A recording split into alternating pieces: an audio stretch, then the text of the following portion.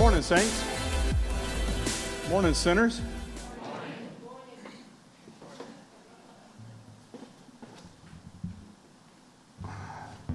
You know, when he sang that blind song, I thought it was on my benefit. I had no idea. God is just good, you know? God has got a sense of humor, for sure. Years ago, the church that I was at, we had a family retreat at Camp DeSoto for girls up at Mentone, Alabama. A member of the church owned the camp, and so we could go up there in off times and use the camp. And Phil, the owner, and I were having a conversation one day, and in our conversation, we were talking about how crazy life seemed to be becoming, very fast-paced and crazy, swirly. And Phil turns to me, and he says, you know, life seems to go by so fast.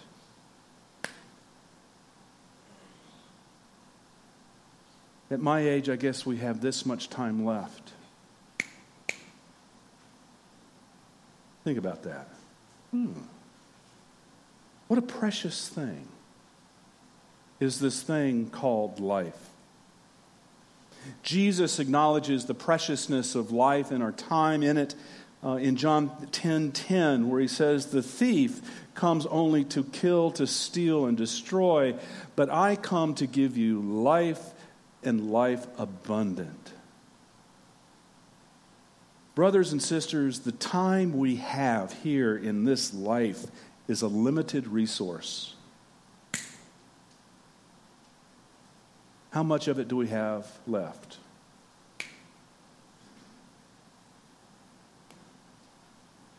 How are we using that resource? Are we truly aware of this resource and that we're getting the most out of life, out of our time here? Turn in your Bible to Ephesians 5. We're going to be reading Ephesians 5, chapter 5, verses 15 to 20. Picking back up with Paul's discussion, Paul has been reminding the church to set itself apart as holy. In other words, set itself apart as unique and distinct in the world.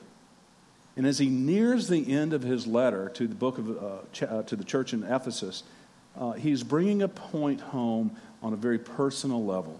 Listen to the word of God, Ephesians 5, verse 15. Paul writes,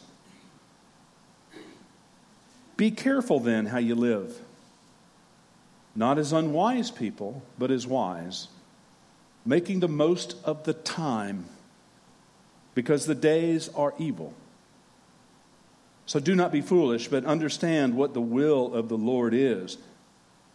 Do not get drunk with wine, for that is debauchery, but be filled with Spirit, as you sing psalms and hymns and spiritual songs among yourselves, singing and making melody to the Lord in your heart, giving thanks to God the Father at all times and for everything in the name of our Lord Jesus Christ." My friends, this is the word of the Lord. Now, our first tendency when we hear those words from Paul to be careful then how you live, we rush to in our minds to think, oh great, here comes another one of Grumpy Paul's angry moral imperatives, that we have to live life in a certain way and do certain things to be liked by God. And this is the furthest thing from the truth. This is the furthest thing from the truth. In fact, Paul is trying to get across, church, that we like to reduce our faith to a mere list of moral do's and don'ts, because that's an easy list to keep. You can see where you are and where you rank. He says, however, though, our life allegiance to God in Christ is not based on those checklists. Paul is describing this morning that our lives in God are to be built upon intimate relationship with Christ. You see, the deal is this: when our lives are built on an intimate relationship with Christ, then the way we look at our life and the way we use and invest our time, that changes accordingly. There's a direct correlation between our love for God and how we invest our time. And this is what Paul's getting at today. Listen to the scripture again, but this time let's hear it in a way for using it in our everyday life, for building a better relationship or a deeper relationship and intimacy with God. I paraphrase this text. I'm not going to read the same one. It's going to be the same verses, but I paraphrased it. Did a word study on these verses, and I'm going to give you my spin on Paul's words here in Ephesians. Paul writes, and close your eyes and listen. Hear the difference. Be mindful of the way you live and conduct yourself. Redeem every moment, because we live in dark, swirly times. Do not live life as an afterthought. Seek to understand the purpose of God. Do not set your life adrift on the currents of culture with all of its self-indulgence, but be overflowing and filled with Holy Spirit. As you recite songs, say the creeds and spiritual songs, creating a godly rhythm in your heart, giving praise and gratitude for everything, all the time, to God the Father in the name of our Lord Jesus Christ. Amen. You hear the subtleness, the change? The notion of mindfulness has become a trendy thing today in our culture.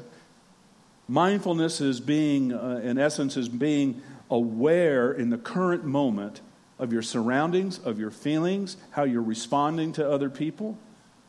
It is then choosing the appropriate response or understanding that feeling you have, followed up by another reflection on whether or not that was a good response. In other words, it's putting the brakes on life. It's putting the brakes on the moment. It's being very mindful and aware of all that's going on, how you respond to it, and then summarizing how your response was appropriate or not. That's mindfulness. The purpose is to slow us down in the world. The purpose is to slow us down and learn how we incorporate time that we have into the web of life that we possess. On one hand, mindfulness asks us to become very aware of how our thoughts and actions and feelings promote abundant life. And on the other hand, it reminds us to determine and ask if our actions, feelings, and responses are destroying life in ourselves or others. Mindfulness is a big deal. Now, the deal is the Zen understanding of mindfulness, which is so trendy and popular in our culture today. I hate to break it to you, but the Old and New Testaments have been espousing the notion of mindfulness for several thousand years. This is not something new. In the Old Testament, we hear it when God tells the psalmist to be still and know that I am God. We hear it in the New Testament when Jesus pulls his disciples aside and says, "Very truly I tell you." You see, the call for mindfulness is in our own tradition. And sadly, we've abandoned it. And today, in Scripture, Paul is telling us it's time to pick it back up again. Paul is asking you and me, church, to live mindfully. He tells us to take hold, to handle, and to turn over every moment that we have in this time we share in life. How do we understand this gift of the moment from God to you, to me? You see, Paul, he asks us to redeem every little moment. What does redeem mean? Redeem simply means to restore, to bring back the preciousness of that which was to begin with but has been lost. Paul asks us to redeem our time. Take it back. And caress it, love it, care for it as a gift. And this leads us all to ask a very pertinent question, but Paul, why? So what? Why? And Paul quickly gives us an answer in verse 16. He says, the days are evil. Or as I have paraphrased it, the days are dark and swirly. Friends, we live in chaotic times when we do not feel in control of our schedules, rules, regulations, our jobs, our president, our Congress, or maybe even our health. Whether it's radiation treatments or dialysis treatments, whether it's taking a deposition or giving a deposition or going to jury duty. Paul is calling us to mindfulness and restore the preciousness of the moment. Do you have a depression? It's a call for you and me to be mindful of where God is in our deepest pain. Do you have to undergo the feeling of the cold and yet burning feeling of chemotherapy entering into your veins as it poisons the cancer? Well, brothers and sisters, that is a call to be still and remember that the pain Jesus experienced in his beatings, in his floggings on the cross, he knows the pain you and I are undergoing. He gets it. He wants to redeem that pain, that brokenness. You see, when we encounter life in its dark swirliness, its chaos waters, when we face it head on, we will be less apt to blame God for what we experience. There is evil in the world, beloved. There is brokenness in the world, seeking to tear down the good of God in your life and in my life and in the life of this church. The world has us asking, God, why did you send me this illness? God, why did you send me this problem? God, why did you give me this crummy relationship? And Paul, to the contrary, is reminding us that to live mindfully, when we live mindfully, we change the questions we ask God.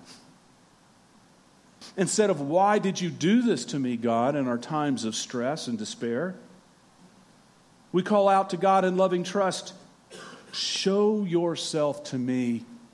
Where are you in the midst of this brokenness? You see, one question, asking God why you did this to me, is conceding to hopelessness. Asking God to show God's lordship in our chaos, in our is a cry of hopefulness. This is how we live abundant lives, my sisters and brothers. It means becoming still. Verily, verily, I say unto you, discern the presence and purpose of God in the midst of the swirliness. And then Paul goes on, just a little bit more. And he reminds us, don't get drunk with the wine of debauchery. And once again, we want to go, here he goes again with moralizing, and he's not. Paul is talking about what is inside you of me. What are we full of? What makes us tick? He's comparing and contrasting debauchery with a life filled with spirit. On one hand, we can float upon the currents of the surrounding culture and become full of what the world deems important. At its very root, the word debauchery does not mean drinking and carousing. It means literally a life abandoned. A life abandoned. A life set adrift. And a life set adrift is one that is left to the currents of the waves without a sail or a tiller. The world, the waves, guide the ship where it wants it to go. But Paul is saying it doesn't have to be that way. See, the good news, on the other hand, Paul says that instead of a life abandoned and adrift, we are to be mindful of God's presence with the filling up of the Holy Spirit. Why? So that when the swirly waves of life's difficulties are battering us up, when the red tide begins to make us nauseous, that we are able to return to the sweet cadence and rhythms of God in God's heart. Imagine a child sitting on the lap of his or her mother or father, and the child places their ear to the mother's breast, and as he or she listens, she can hear the thump of the heartbeat. And in the soothing heartbeat of the mother, the child begins to retune the cadence of their own heartbeat, and they become calm, comforted. And their heartbeat takes the rhythm of the heartbeat of the mother. Sisters and brothers, that's what Paul is asking us to do.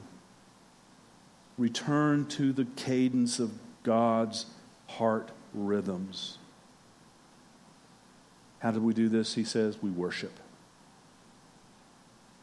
Paul says we're to sing songs.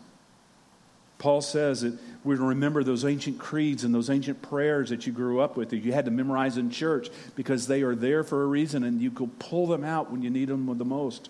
Paul is saying that we are to sing hymns of praise and thanksgiving like we have this morning. And all of these are the ways in our worship that we call to mind the heartbeat of God and match our heartbeat to God's. It helps us slow down and look at the mindfulness of this moment. Beloved, in your worship at home, in the worship we have together as community, it is this worship that retunes the cadence of our hearts. It resets godly rhythms in the moment. As we sing, as we say those prayers and creeds, as we offer praise music, all of that burrows down into the spiritual marrow of our bones and provide nourishment for when we're depleted. They are to develop a godly step and beat in our heart. Worship helps us to retune and calibrate the heartbeats as children of God to God. Now, metaphorically, Paul is laying out before us, you can either turn and set the cadence of your life to the Allman Brothers, I'm tied to a whipping post, or is your heart and your spiritual heartbeat rhythmically moving with blessed assurance? Jesus is mine. See, there is no whipping post with God. That's what the world tells us. God says, blessed assurance. Well, when I had that conversation with Phil Hurt years ago, we both agreed that we had lived this much. And we had to go. Now, as I age and have to figure out which pair of glasses I'm going to use before I go to the doctor to get my eyes fixed, I realize I really have a few snaps left, if many.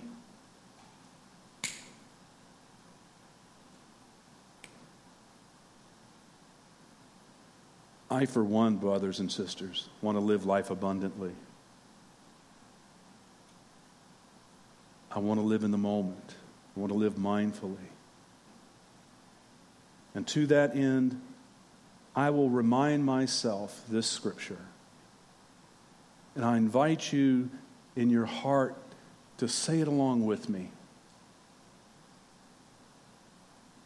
Be mindful of the way I live and conduct myself. Redeem every moment, because we live in dark, swirly times. I do not live life as an afterthought. I seek to understand the purpose of God. I do not set my life adrift on the currents of culture with all of its self-indulgence, but by overflowing with Holy Spirit.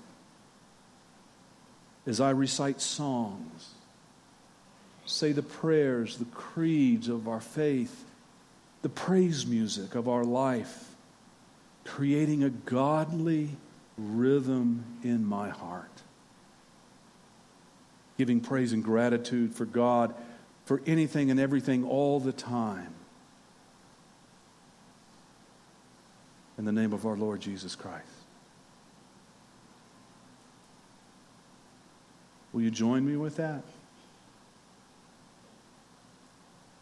Can we reset our heartbeats?